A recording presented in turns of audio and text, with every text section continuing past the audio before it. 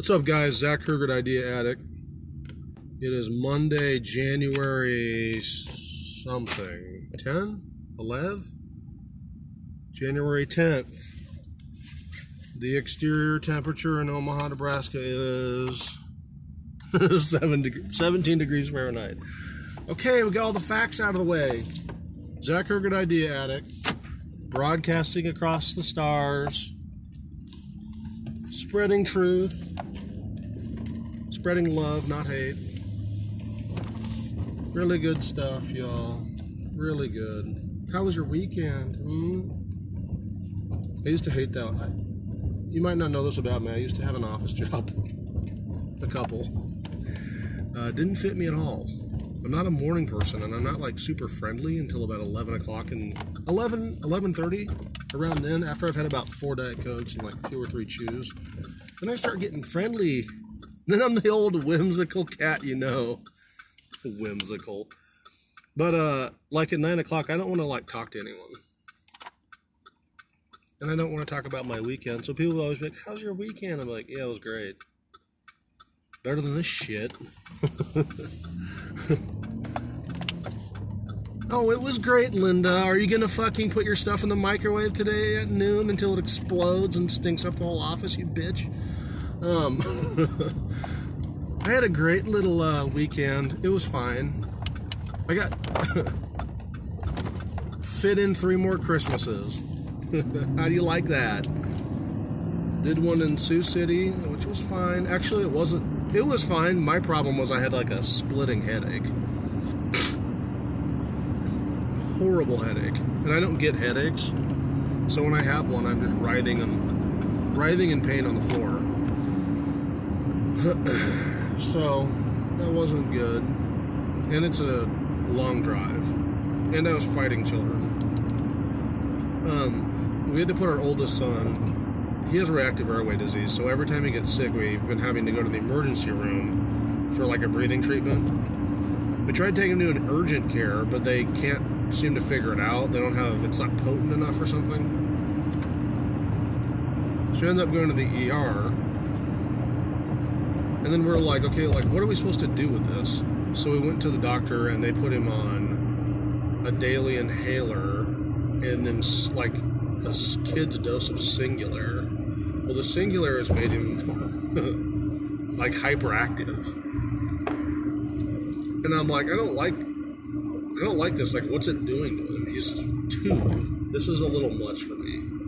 But do we have any other options besides drugging my child? So, took him off the Singular, found another option, but over the weekend he was like coming down off of being on Singular. My kid's detoxing at Christmas. So we had that one, then we had a Zoom one, not going to go into it, and then we had like another one because my present from my mom, my regular Christmas, didn't show up, and then I forgot her stocking stuffer, so we had to do another one. So is it out of our system? Hopefully. Don't get me wrong, I like Christmas, but I want to just do it on Christmas Day. Okay? I don't want it dragging into February. But as we know from the opening, it's January 10th, 2022. Really good stuff. So I had all these like crazy ideas. Obviously, I mean, that's the point of this whole exercise. But I was like, what I need to do is just focus on what I have with the junk removal and like my own dumpsters and try to get every little bit of like money out of it before I go spend like more money and buy more dumpsters, or, you know, go buy like a grapple hook truck or something stupid. I was like, let's just get everything we possibly can out of the junk removal. So last week, I told my wife, I was like, I'm just gonna like say yes to every junk removal thing, because a lot of times I just am like, I don't really feel like doing that, so I'm just not going to. I told her, I was like, I'm just going to start doing it. I'm going to start advertising for it because it is easy. You can do one stop in about 10 minutes and make $100 or whatever, you know, so whatever. Because I'm renting out all my dumpsters pretty easily. So I was like, I can't just be sitting around at home praying to win the lottery. You know, I tried that last week. I didn't match one number, folks. Okay? Did you know the odds to win the lottery are not very good? Great stuff. So I put it out in the universe, which I believe. Like when you want to do something, you have to like start saying, like talking, like you're someone who does that. So I started putting it out in the universe, and little wife landed me a job to clean out a 2-car detached garage for $1,000. That's what's up. It's like me and my cousin did it on Friday. It was like a 6-hour job for a GER. It cost me $100. Well, it cost me $80 to have my cousin help me. About $50 in dump fees, and then we did another stop after that for an additional $300. And it was a good little day. I netted out $1,100, and I worked 7.5 hours about. It's pretty good. Broke down to like $130 an hour, and it was enjoyable. I mean, it was what happened is the people had a rental, and they hadn't rented it out in a year. And it wasn't in a bad area, but it was in a little bit of a questionable area. So the homeless population realized that these people were not utilizing their house. So they just moved into the garage, tapped into the power. They had a pretty good little setup, to be honest. I mean, as far as homeless encampments go. Because they had a 2-car garage. They had like a kitchen set up in there. They had tons of food. They had a bed. The bed, there was a mattress in a box spring. It looked fairly new. And it was like an expensive brand. It was like a Sealy. Okay. Tons of food. And it was just weed. I don't even think we didn't find any needles. They weren't doing heroin. Good for them. What else did they have? Oh, looks like they were doing some gift card trading. Working that scheme. There's a lot of gift cards. Giving gift cards. Taking gift cards. I mean, honestly, it wasn't that bad. It smelled like body odor and weed, but other than that, I said that, and my cousin's like, isn't that kind of the same thing? And I'm like, they go hand in hand. They go hand in hand. Again, junk removal, not for everyone. Not for everyone. The other thing is they were pretty respectful because they didn't really go in the house. I mean, one person was in the house, a female, and she was living in the basement. There's like in a basement apartment. But she was like doing the dishes and cleaning. She had a vacuum down there. And then she went without a fight. She was like, hey, I get it, not my house. And the homeowner was like, well, at least she was nice. And I was like, yeah, she was really nice. She stole like 10 grand from me, basically. And they were using the power and the gas and the water. What are you going to do? Take them to court? Oh, so when I was at the Christmas in Sioux City, I was feeding the baby. I felt like I was feeding the baby the entire time we were there. I was feeding the baby, and a kid I went to high school with, who I was pretty good friends with, messaged me on Facebook, and he was like, hey, I don't normally do this, but I'm just reaching out. My New Year's resolution is to reach out to somebody that I was friends with that I haven't like kept in contact with. I thought that was pretty cool. Chatted with him a little bit. Great guy. It was weird because it was like, we were like really good friends in high school, and it's like we're basically strangers now. I don't know anything about him and doesn't know anything about me. I knew where he lived, but I didn't know how many kids he had. I knew he was married, but I didn't know. It was basically like we were strangers. It's a little weird. Folks, you got to keep up with your friends, okay? Good stuff. I feel like the friends you went to college with, that's who you're like closest with now, because you kind of like become an adult with them. You get that? Do you dig? And they are great people.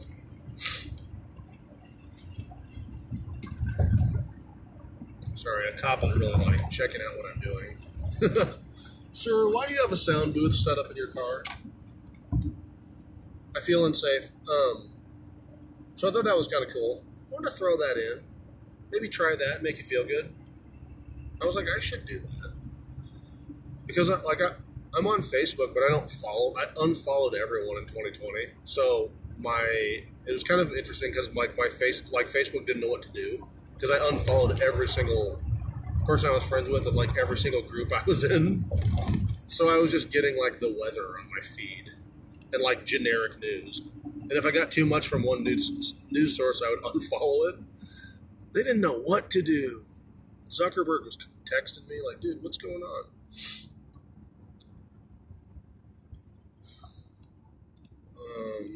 Speaking of just weird, I don't know if this is weird or I'll give you the backstory on this rant. So we were redoing our kitchen. This was like 2018 maybe, which seems like it was yesterday. It was really 4 years ago. That's scary.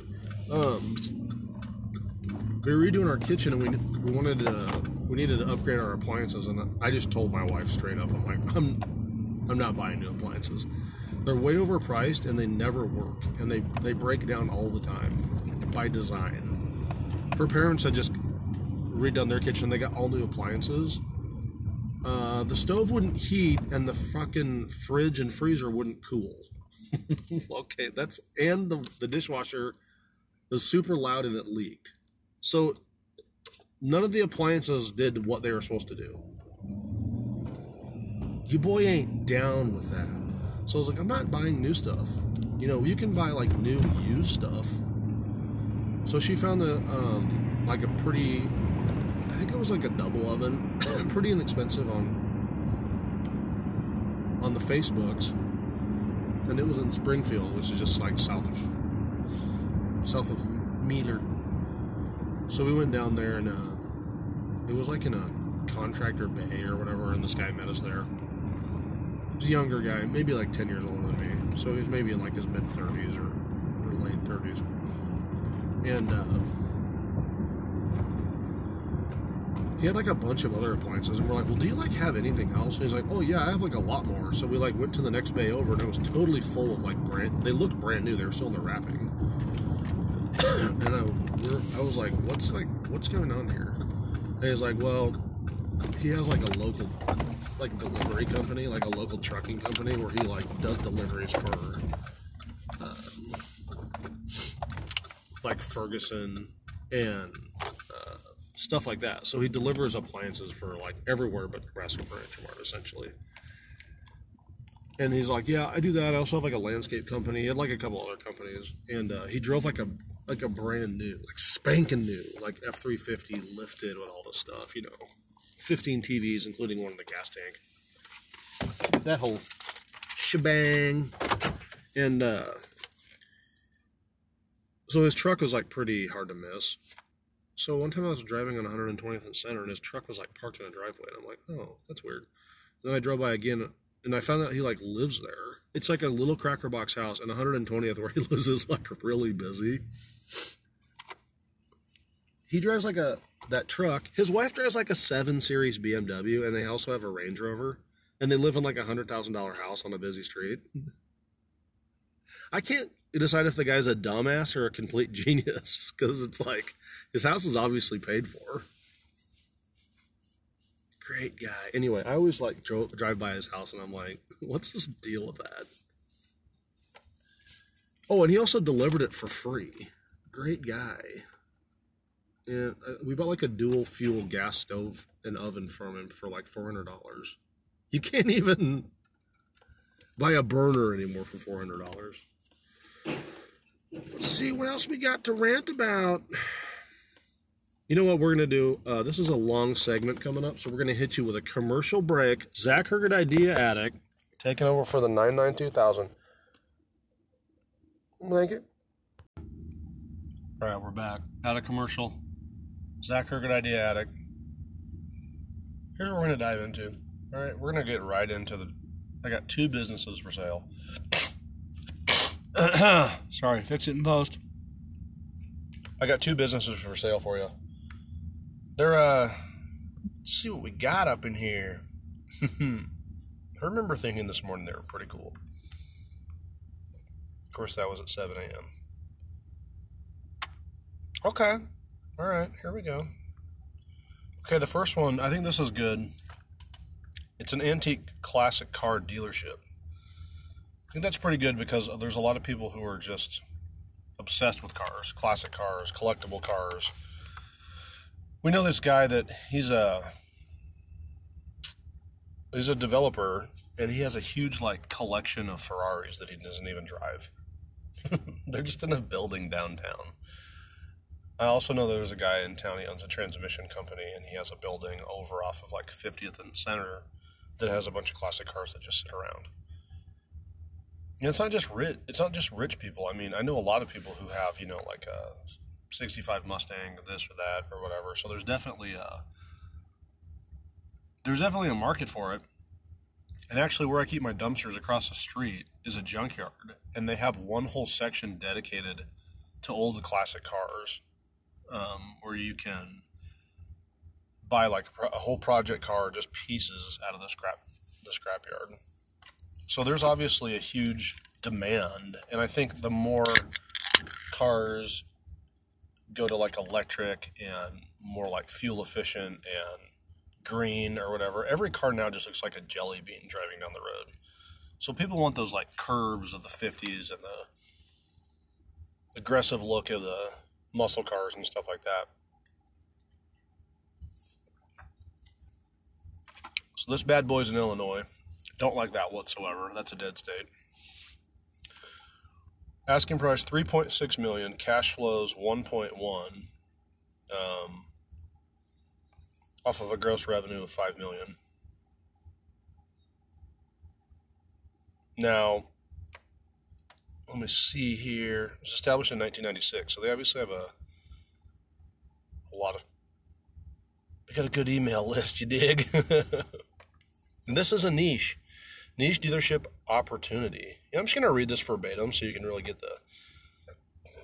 a feel for it. Chance to own a dream business for sale is an antique and classic vehicle dealership that is family owned. Started as a hobby that has grown over 24 years to a multi-million-dollar niche dealership business. Average sales revenue of approximately $5 million a year with an average annual net income of approximately $1 million. Dealership is located on old historic Route 66 in the Midwest, serving as a tourist destination for travelers.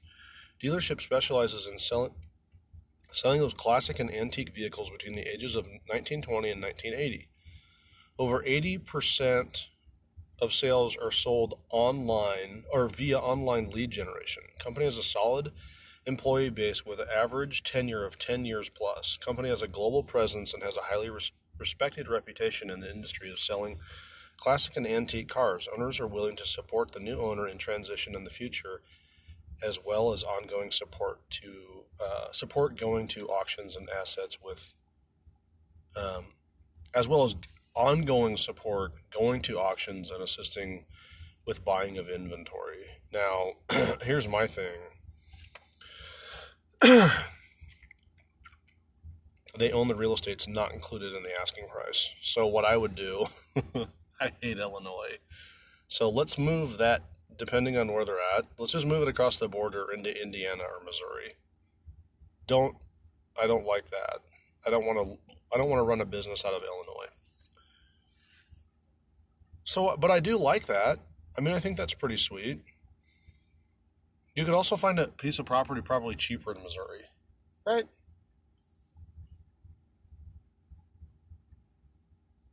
Reason for selling. Seller is aging and wanting to retire in the future.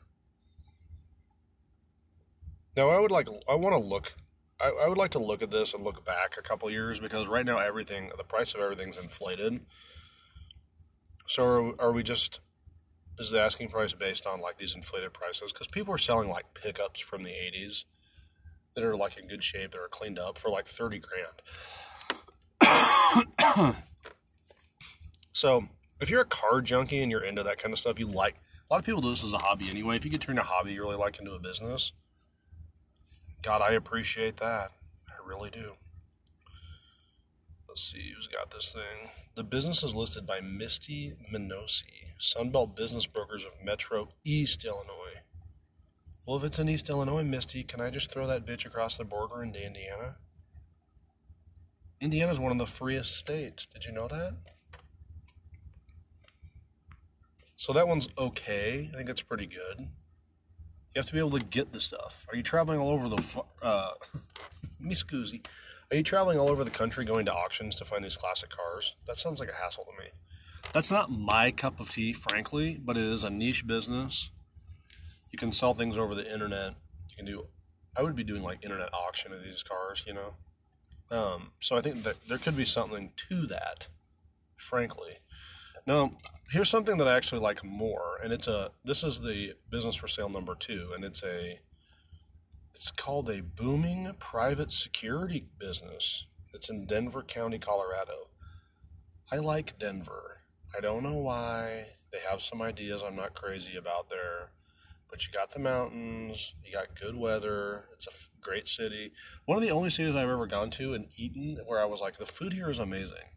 People always are like, the food in Las Vegas is so good. I've never had a good meal there. I've had a good meal at one place, which is like a breakfast place.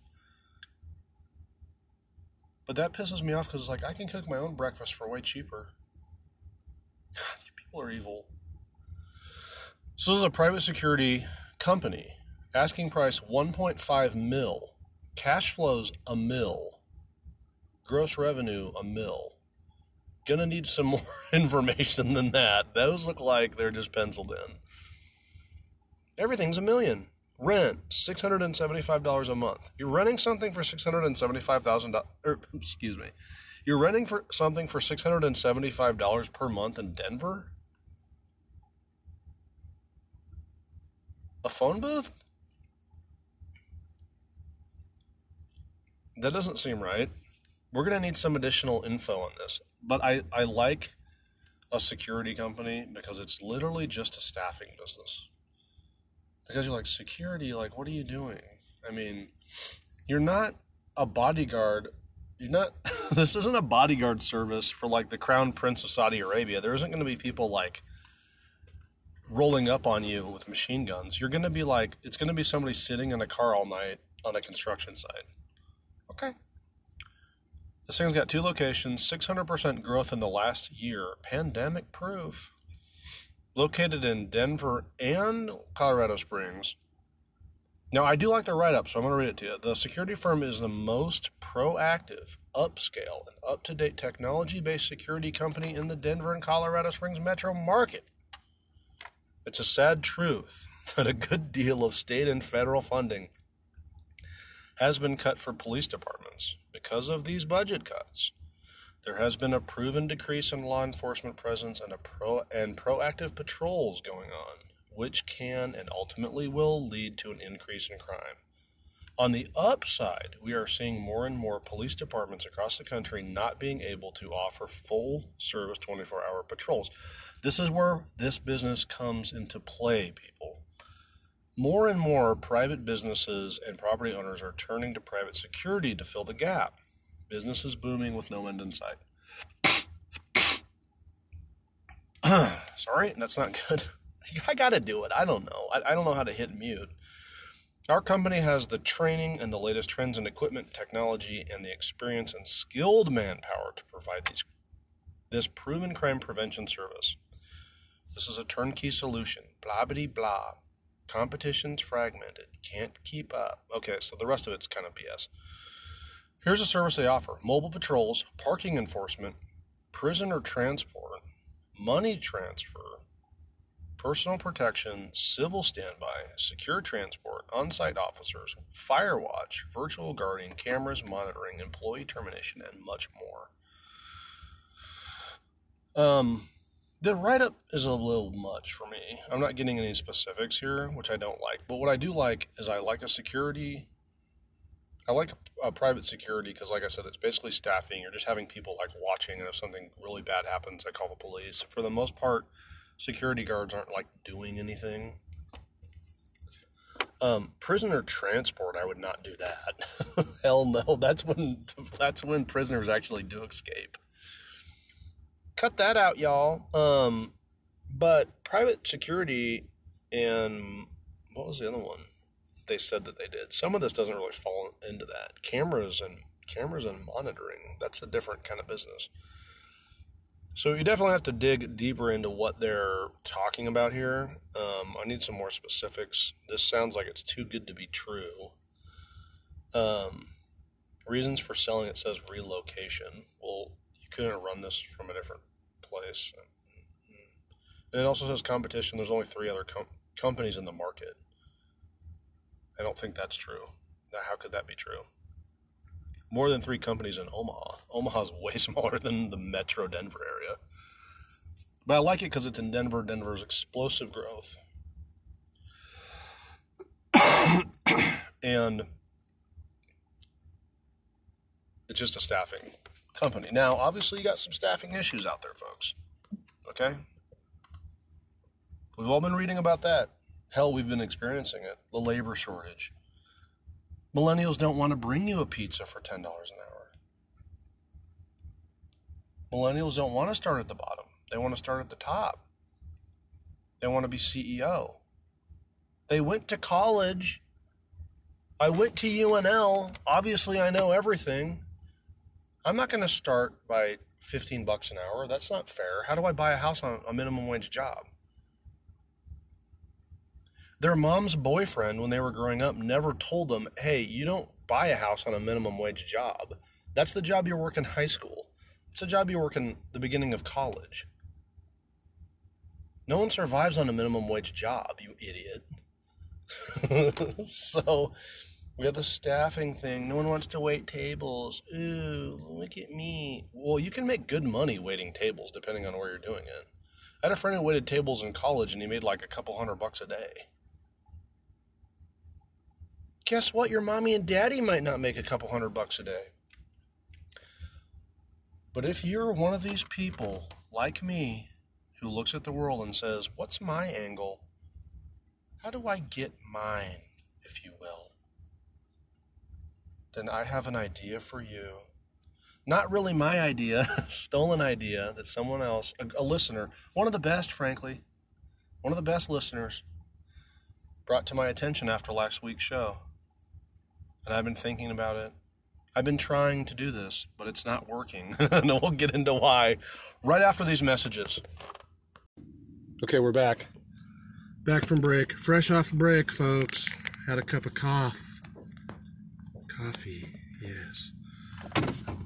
So, looking to exploit a labor shortage. What do we do with that? Where do we live with that?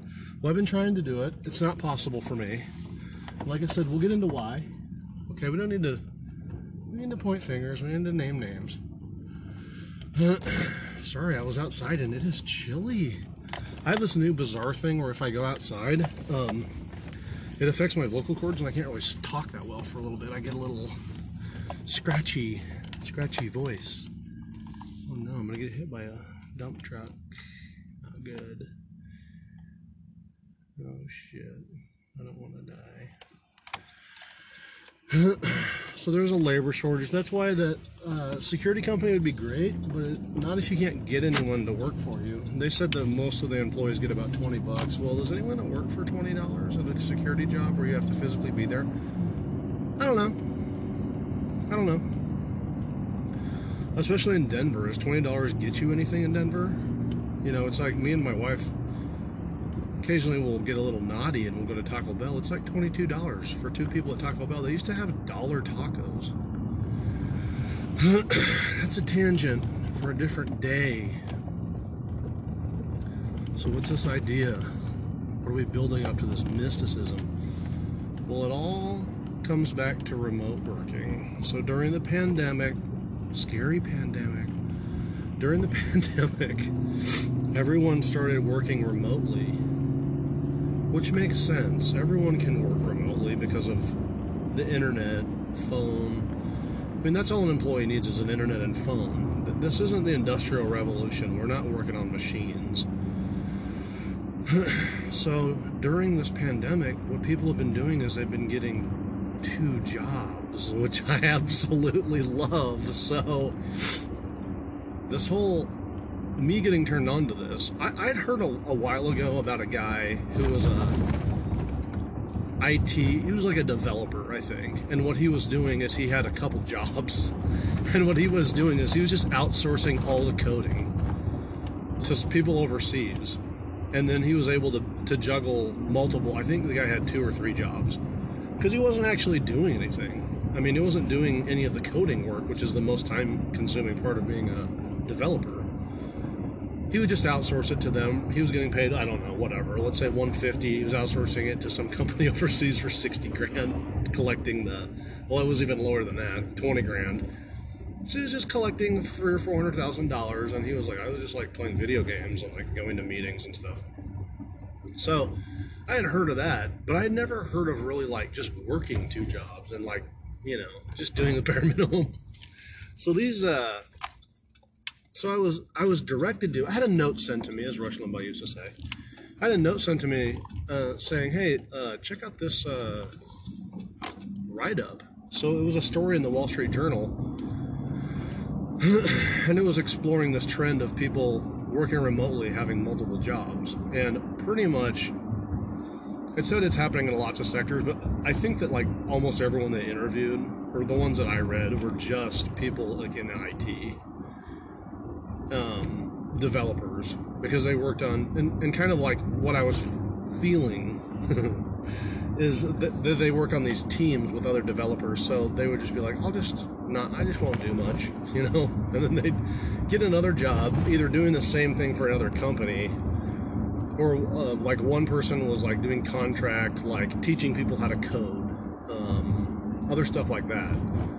So I was like, that's like really, really interesting, because even though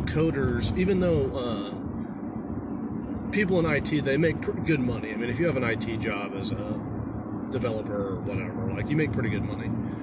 But my mother-in-law was a developer and a programmer. I think it was just called a programmer back then. It's kind of the same thing. And this was like the late 90s. She was making like close to $100,000. That was 22 years ago. 23 years, 22, 23. So if you think about it, yeah, they make like 120 now, but that's not like a whole lot more for that amount of time. I guess there's more people doing it too. So these people were kind of thinking like, their thought process was like, well, I mean, our pay hasn't really gone up, so I'm just gonna like get mine. Hey folks, I totally appreciate that. I love it. If your company is going to sleep on you and they're not going to do that, and they're going to give you enough, I don't know, I guess the word's freedom, but it's like, if you're worth that much, if you can juggle 2 jobs, you deserve the double pay, correct? I mean, if you're doing 2 jobs at once, you deserve it. I don't have any ethical hang-up about that, because people online are like, it's not illegal, but it's like highly unethical. It's like, if you're delivering the products and if you're delivering the service or whatever that you're hired to do, and your stuff is on time, and it's good quality, then, well, I don't understand there being an ethical issue. Obviously, the only problem you would run into is like,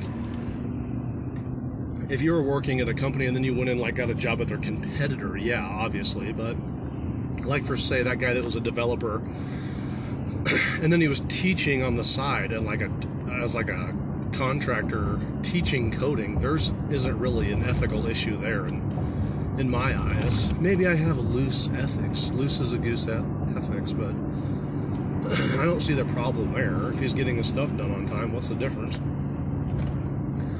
So I was like, I absolutely love this, because you're getting like a lot of cashish, number one. Because it said in this article, they were doing this between like a combined income of $200,000 to $600,000 a year. I was like, now we talking. That's worth it. The other thing too is, it's like, if you're doing that, you'd actually probably be doing better work, because just the thrill of having 2 jobs and trying not to get caught would keep you like so much more engaged, because then you're like, it would make it really interesting. Do you understand that? One thing with me for like being a self-employed, it's like, one thing that keeps everyone who's self-employed engaged is like trying to do as much as you can do. I'm having people like kind of stacking up for my schedule tomorrow, And I'm like, someone was like, hey, can you like bring me a dumpster? And I have like 4 other stops. And I was like, let's just try to make it work. That's an extra 225 bones. Yeah, I'm down. So it's like, I think that maybe having 2 jobs would keep you so engaged that your product might be even better. So I was like, Daddy wants to give this a tumble to see, not necessarily to do it, but just to see like what it would be like and what it would take, and like, what are the things you need to think about? And I'm trying to convince my cousin to do this, because I was like, because he wants to like do all this internet shit, like affiliate marketing, all that. I'm like, dude, you have to do so much. You don't even know, man. You have to write so many articles, and go look at how many like pages of content and like rankings like your competitors have. I'm in the dumpster world, and like dumpsters.com, they rank for like 350,000 keywords. So you better like writing articles, and you better like making backlinks and all that. And by the way, it's going to take you years to make any money. But I was like, here's the idea. Okay. Now he's like me. Well, he has I was going to say, like, it doesn't really work for me because I don't like have any technical skills. It still works for me. I don't have any technical skills, so I couldn't do an IT job. So then I had to start brainstorming, get some ideas popping. You know me, I get it figured out. So I was like, okay, well, how would I do this? So this is for someone who doesn't have any specialized technical skills. If you're a developer, you're smart enough and you know what you can do. So you don't necessarily need this. Well, you might not be smart enough. Just because you can develop doesn't mean you're a smart person. But here's like the A to Z, and I'm going to do somebody with no technical skills, so me. And this is how I explained it to him. I was like, okay, so here's what you do, okay? Listen up. Grab a knee. Here's what you're going to do. And this is what I would do. So I looked around for a remote sales job. Sales. Because sales is the only thing that you can do to generate enough money to make this work as the primary job, okay? So if you don't have any technical skills, you got to do something in sales for the most part. Okay, these are broad strokes, folks. Broad brush strokes. So find something that you can do, sell remote. Sell. So I was like, okay, well, what can I sell remote that you can actually make a good amount of good income making? So I found a position selling life insurance. Now I'm not gonna help the company out here by giving them their name. You can search for it. And basically, what this company has like a big online presence, and I believe the job is like somebody fills out something that says like, hey, I need life insurance in Nebraska. If you're a remote worker and you're licensed in Nebraska, you can like take that lead. Bingo, bango, bongo. You write up the policy, you get a little commission. I don't know what the splits are or anything. I didn't like really pursue it. I believe there's 2 weeks of training, and I think that the training is remote. I would like to think so. And obviously you're going to need like an internet connection and a phone. You might need a landline, I don't know. But if you do, big deal. So you get that rocking, you get it popping. You need to also find out how many vacation days this company allows you to have.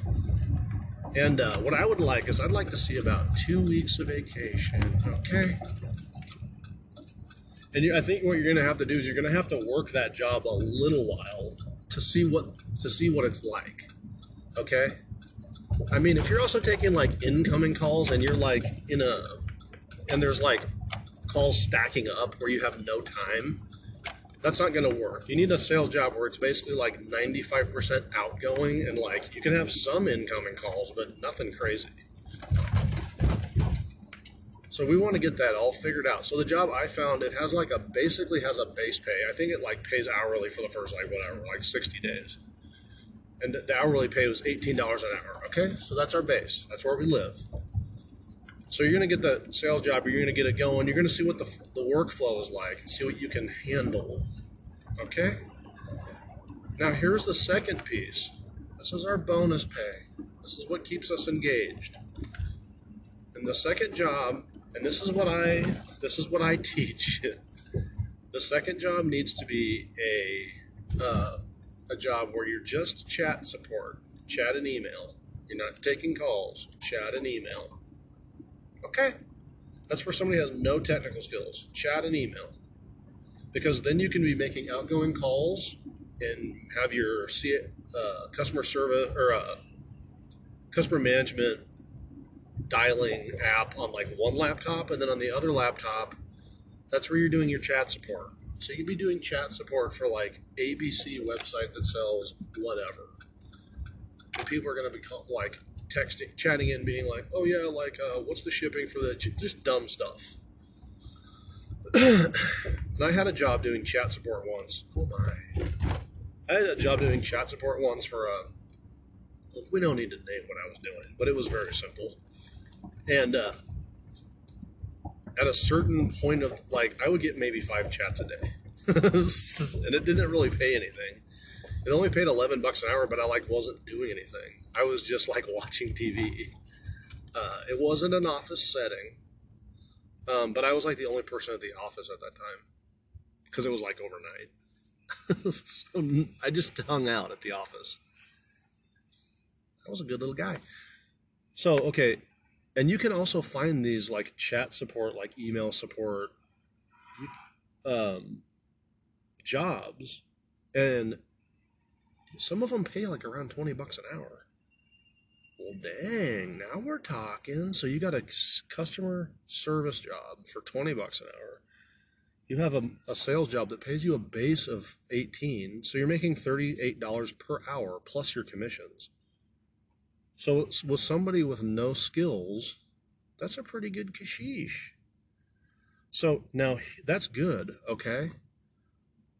Now here's the other rub. How many chat support jobs can you add? Could you add 2 more? Well, it depends. You could. See what you do. This is where it gets real crazy. See what you do is you'll add another job. And the only thing that's going to get you in trouble is you're going to have to figure out the training schedule. Because these jobs usually are like 2 weeks of training, and sometimes they're like in person. So you have to work it to where you're like going on vacation and you're like doing training for 2 weeks. You might be able to do the training online though. It just depends, folks. Hopefully the training can be done online. If the training can be done online, you're pretty much like golden. But here's what you would do is you would get like one of these chat or email support jobs, or just a job where you don't have to be on the phone. So one that I found that would work for me because I know how to do it is like titles abstracting or title searching. Pays like 70 grand a year. You don't ever have to be on the phone for that. Or if you are, you're like calling a courthouse about something. So that could be done. So then I'd have a $75,000 a job doing abstracting, and then another job like doing outbound sales. Yeah, now that could be like 150 grand a year. And like I said, you're going to be real engaged because of whatever. But, I mean, what if you just have a normal corporate job right now, or you're just like my cousin and you're just getting into the job market? Dude, what better way to get in the job market than to get like 4 jobs? So the other thing too is what you would do is like, okay, so you'd add your first chat job, and then you'd eventually get it figured out to where it was like probably pretty boring. So then you're like, I'm ready to add job number 3. And then what you would do is you would search for another like support job, something easy. And then you'd add it. And then out of the 2 like chat support jobs or email jobs or whatever, we'll call them customer service jobs. You would take whichever one is more work and then just drop it. And then you would rinse and repeat. So if you could get, what if you could get 3 jobs like I had where I only had 5 chats in an 8-hour day? And that they each pay, let's just be realistic and be like, okay, what if I had 3 more jobs that each paid $15 an hour? So $45 an hour in your customer service job, a base pay of $18 an hour in your sales job, plus whatever commissions you make. Now we actually talking about something real, okay? And some of the customer service jobs are going to pay $20 an hour. So let's get it crazy and be like, well, what if you could get your customer service job gigs up to $20 an hour each? So that's $60 an hour. And then your sales job's 18 plus commish. That's $78 an hour plus commissions. How sexy is that, player? I like it. So I was like, I'm gonna like try this and apply for some jobs. My resume isn't exactly employer friendly, you know. They're like, so you haven't held a job in a full-time job in how long now? And you're how old?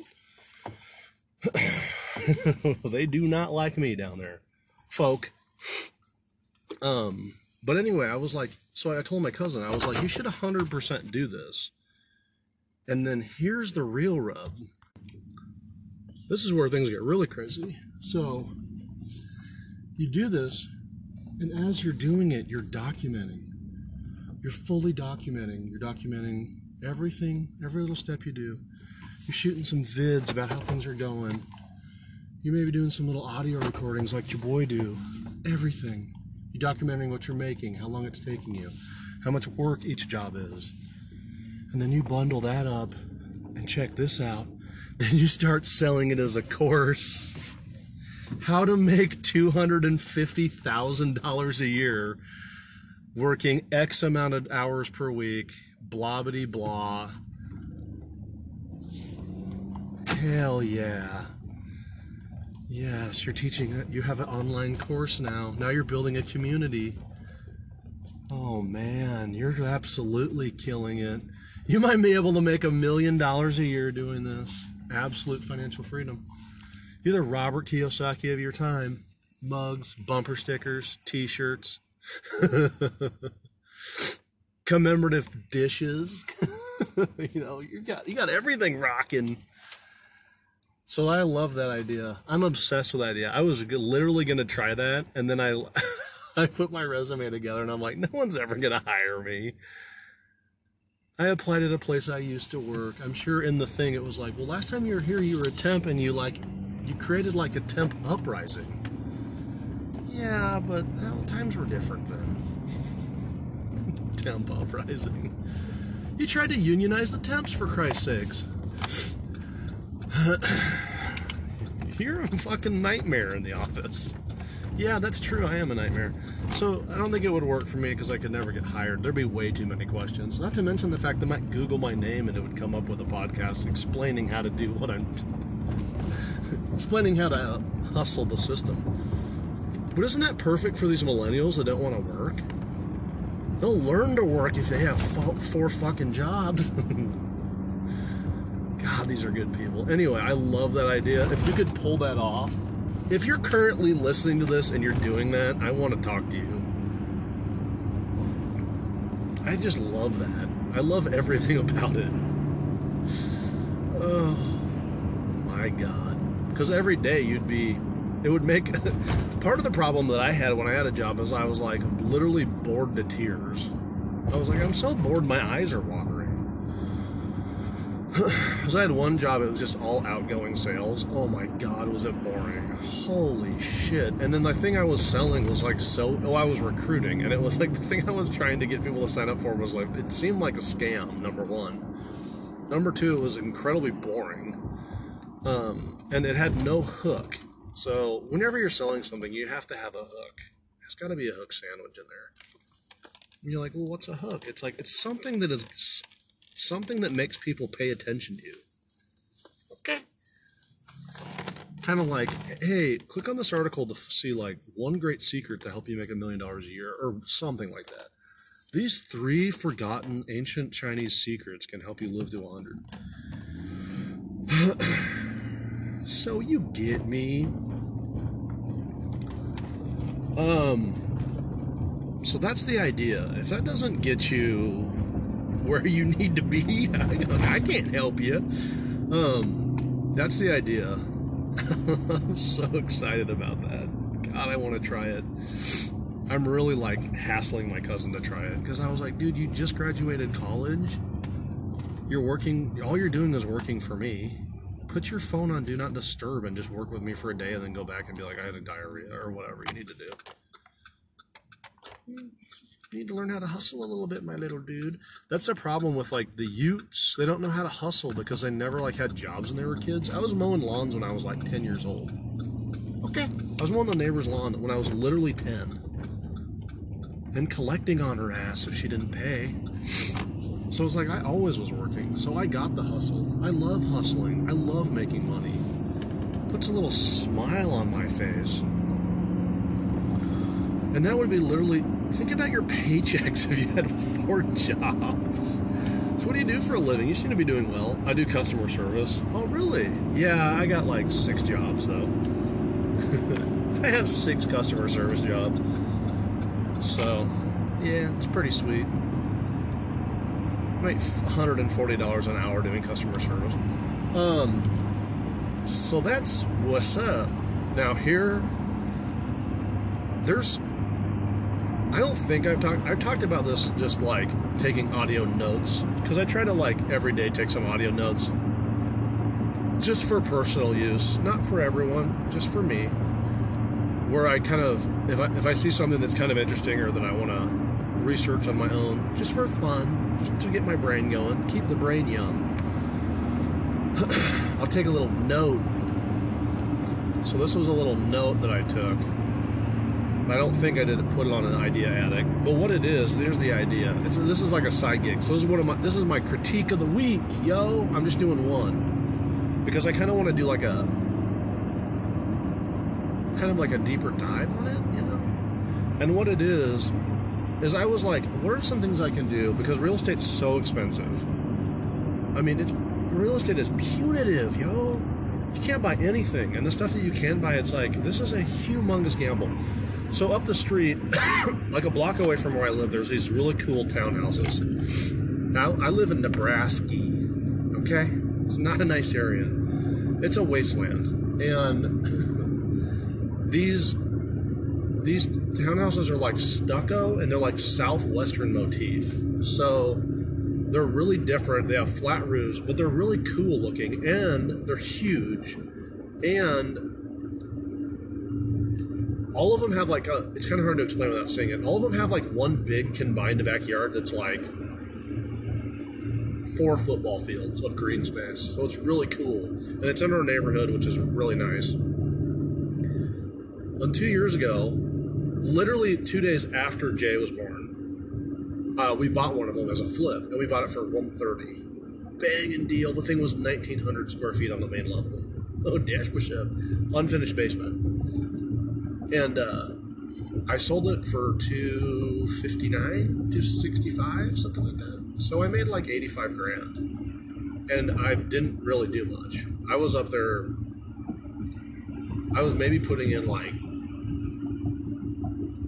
I don't remember. I didn't really work. We didn't really do that much. It was pretty easy. I set some cabinets. I like did a little drywall repair.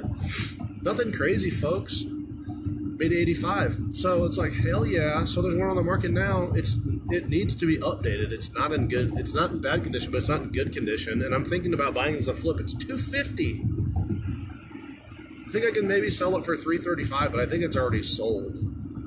12 hours into being on Zillow, it had like 60 saves. I'm not going to get into a bidding war on that thing either, because it has a lot of, you have to be over a certain age, you can't have kids, you can have pets. I mean, there's a lot of different things, but there's other ones similar to that across in the different neighborhood next to our neighborhood, and they're $750.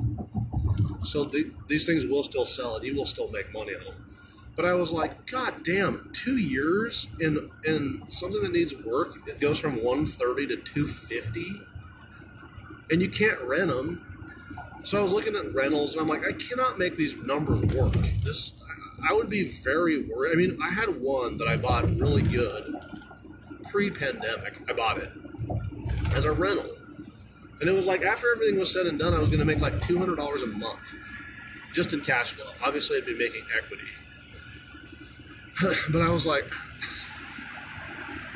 it doesn't excite me. So I was looking around, and I don't know where I ran into this, but someone was like, you know what you can make a great like passive income on is like vending machines. And I was like, I don't know. Can you?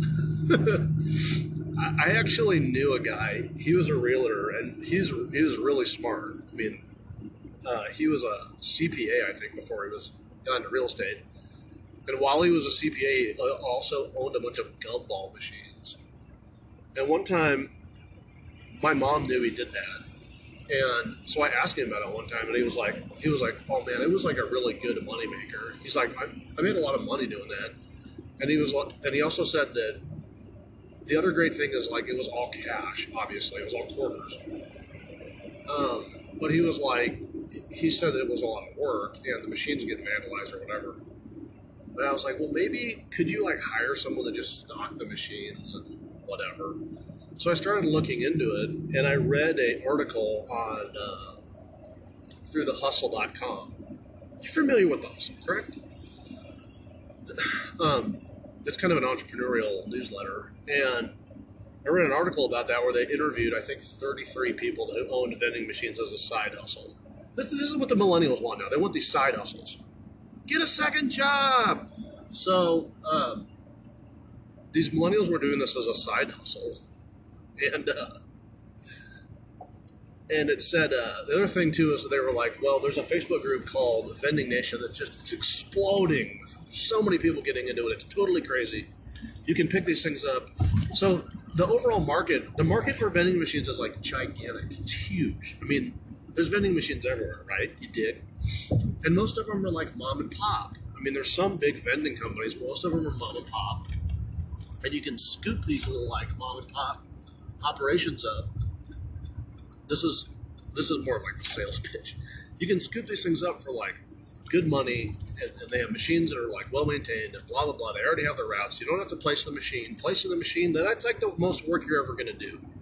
That's what the sales pitch is over on this overall idea. This is what I was reading everywhere. This is the surface.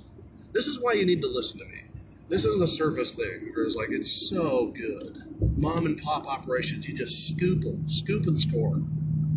So I was like, well, that is kind of interesting, because what if you just pay somebody $18 an hour or $20 an hour or whatever to, well, I'm overly generous with how much I pay people, but what if you just paid somebody to like go stock them, grab your money, blah, blah, blah. And then I was reading more and they're like, well, you don't even have to like, all the guesswork's taken out now because these new machines, they tell you when they're running low. It's credit card payment, so the payment just goes right into your account. You don't even have to worry about it, yo.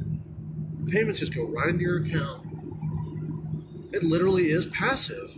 And then it was like, hey, it'll just text you and be like, hey, I'm like running low on Diet Coke. Could you bring me out some Diet Coke because we're running low? That's what I'm hearing when I'm reading this stuff. As I was like, damn, these machines have come a long way. So I joined Vending Nation. Okay. And then I find this article on The Hustle. And The Hustle, the Hustle is still painting it pretty good, because they're like, well, the average person is making this much and that much or whatever. And so then I'm like digging into the numbers, and I'm like, okay, everywhere I'm reading it's like the average machine only makes you like $35 a week, you know. But in this article in The Hustle, they're like, some of these people have machines that make them $400 a week. Well, the machine makes $400 a week. So it's like, oh, that still like kind of sounds intriguing. So I dig in, fork and knife. I dig into these things, and I break it down out of the gross numbers that they're putting up here. And I'm like, okay, yeah, it actually looks like the machines on average though are making $35 per week.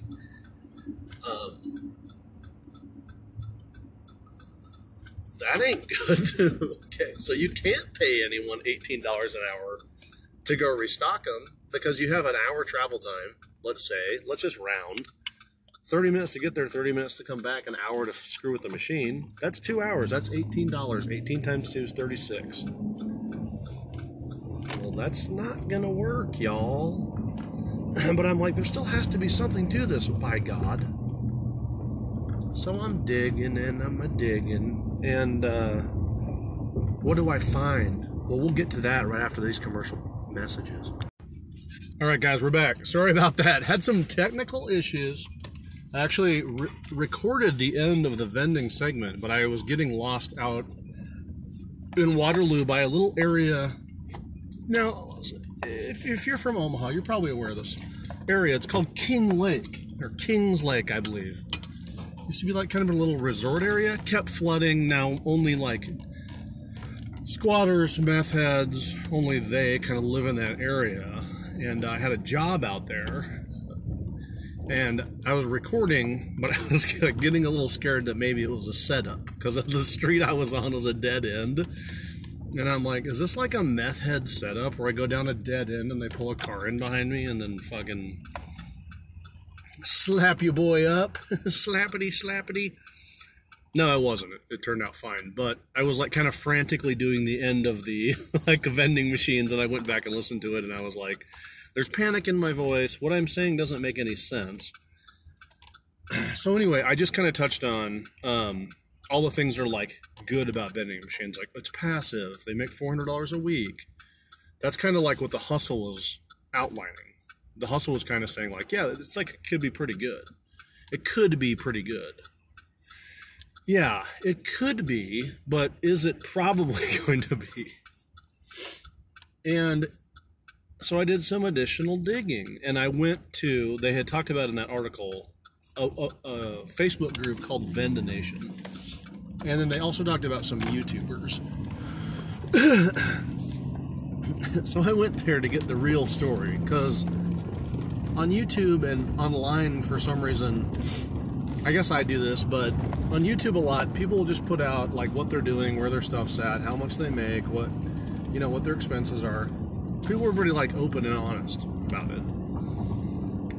So I watched a couple of YouTube videos, and it was just like, here's me collecting the money out of my vending machine on the week of whatever.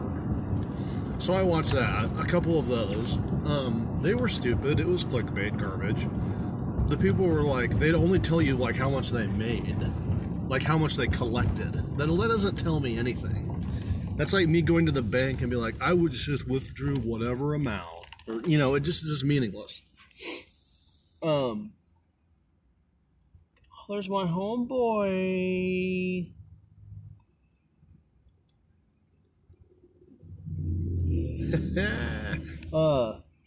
So I was like, well, that doesn't, I don't know what that means, because I don't know what you're selling. I don't know how much you're selling each thing for.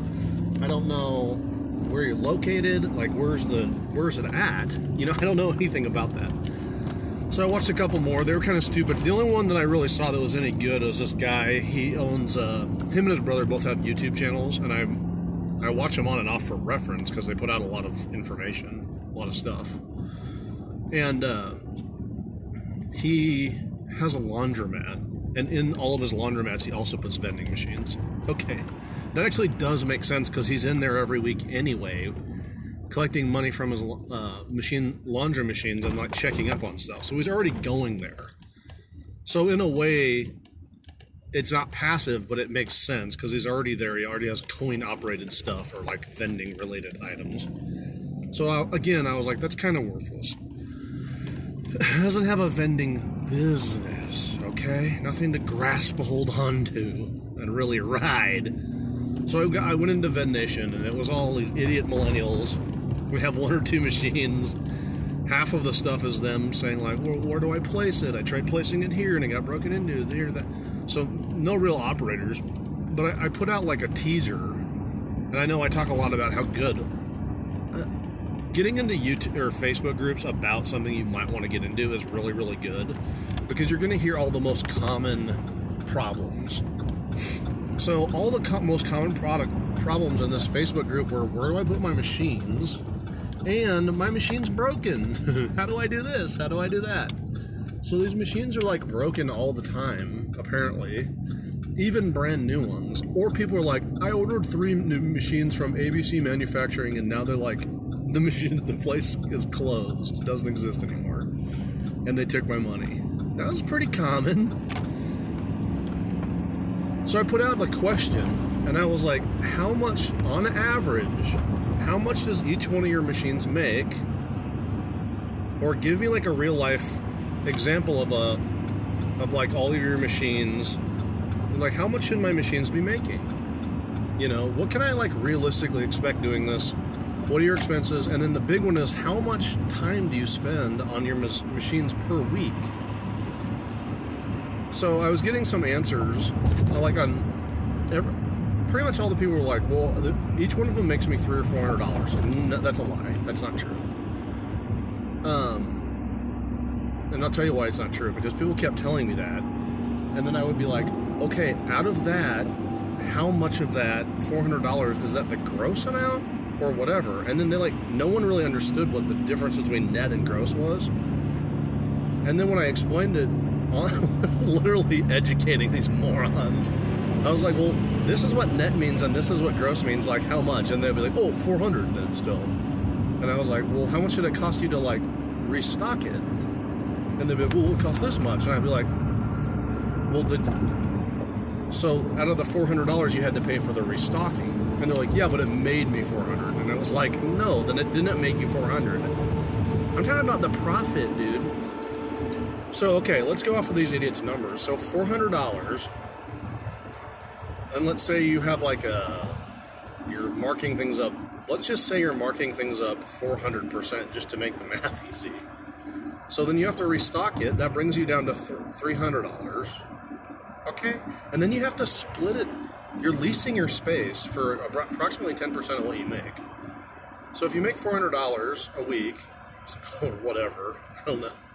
Let's say, and after the expenses, it's $300. So you take $30 off the top to pay the store owner or whatever. So then you're down to, what does that bring you down to? That brings you down to $270. It's getting sad already.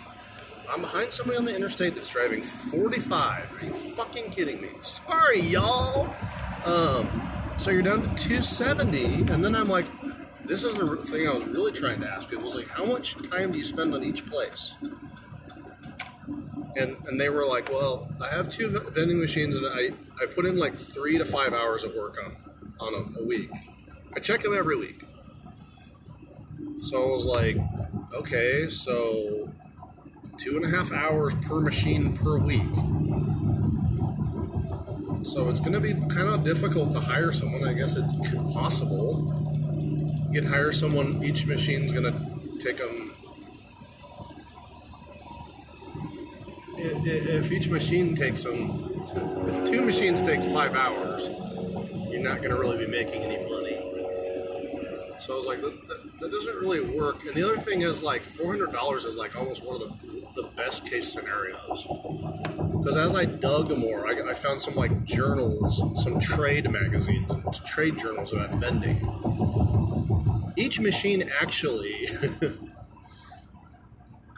nets you out. The profit you make per each machine per week is closer to like $35. After after everything. Oh, that's not very good. So you're profiting $35 per week, $140. That's pretty good. I mean, that's all right, I guess. But what if you have a repair? That was the other thing. Is these machines, you can't just really repair them.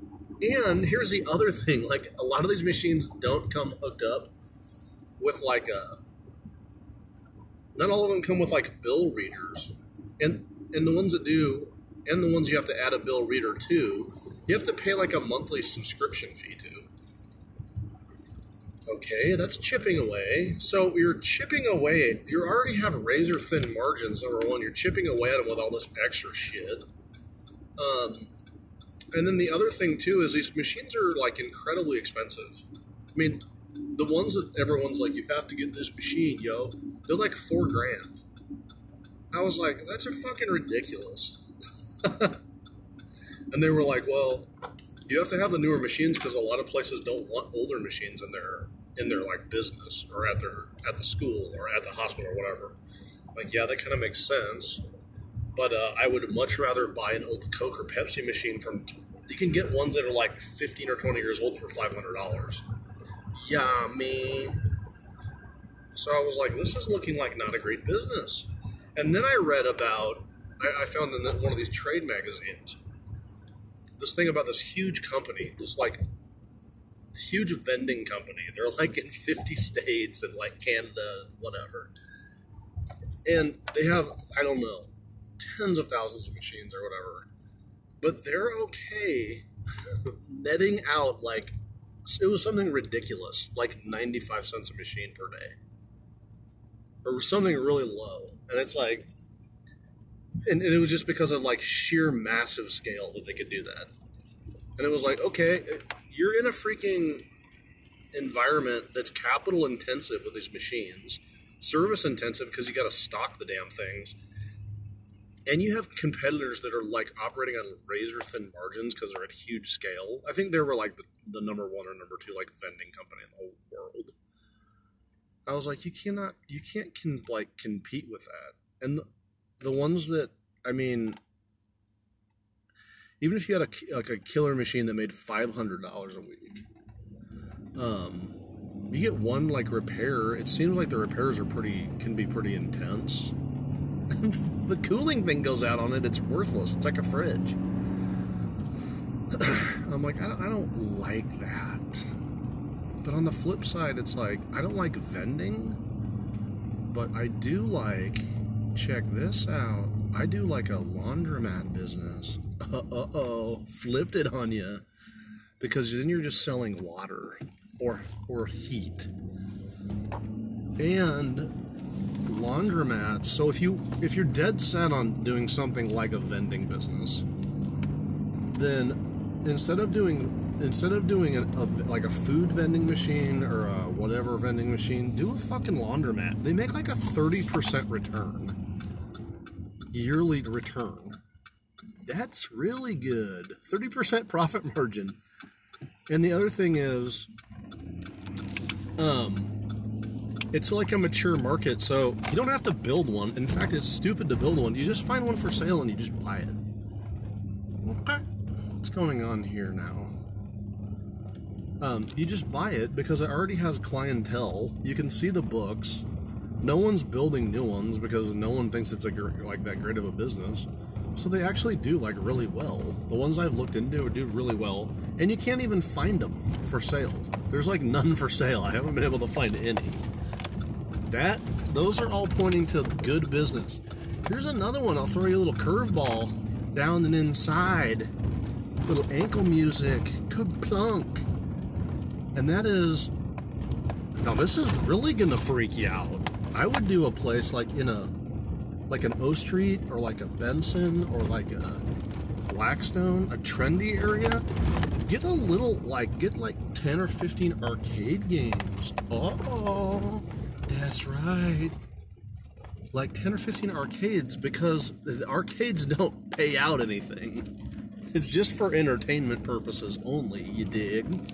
So there's no, you're not restocking an arcade. It is what it is. And people my age, like, kind of think that's kind of cool because it's retro or whatever. You serve alcohol in there, and then you, like, serve bar food. You have a bar with an actual reason for people to go to it. Now, I'm not talking about a Dave & Buster's. I'm talking about, like, a fucking hole in the wall. And I saw this when I was walking around downtown Tokyo.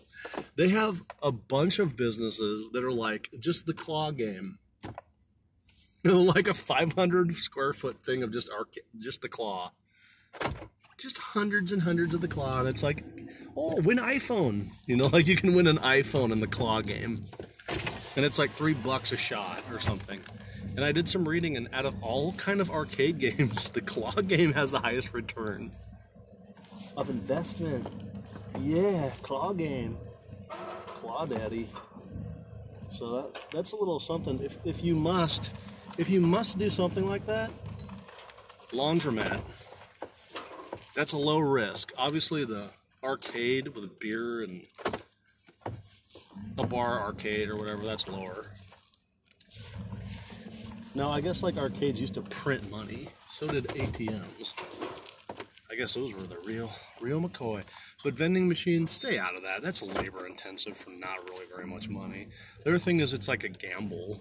Oh, and the realtor I talked to, they used to have them. He's like, I had a gumball machine because you could buy gumballs in bulk for 4 cents each, and I would sell them for like $1.50. So he was like, the markup was way higher, and he's like, a gumball machine can, it's all the same. I'm not going and buying a million different things. And he was like, the other thing is, I get to like a 500, I think it was like 500 or 750 gumballs. He's like, I don't have to go back for like 3 months. So I'm not going back every week. All these like the pop ones and the food ones, you got to go every week. Hell no. But I mean, nobody's buying gumballs, you know? I mean, he used to put them in, like, malls. There used to be these things called malls where people would go shopping under, like, everything was under one roof. You dig? It's called a mall. He used to put them there, but malls don't exist anymore. So it doesn't make a lot of sense to base something off something that doesn't exist. Anyway, I hope you got something. I feel like I jammed a lot in this one. I hope you were able to enjoy it. Hope you're able to live and laugh and love. You know the spiel. I need like a cool sign off, you know. If you guys can think of any cool sign offs, why don't you just put them in the comments? I don't even think there's anywhere you can comment. Send me a note. Zach, good idea, addict. Hey guys, I really appreciate it. Share the show, love the show, cherish the show. I'm trying to do a weekly from inside the truck, the mobile command. But appreciate you guys. Have a good one. Thanks.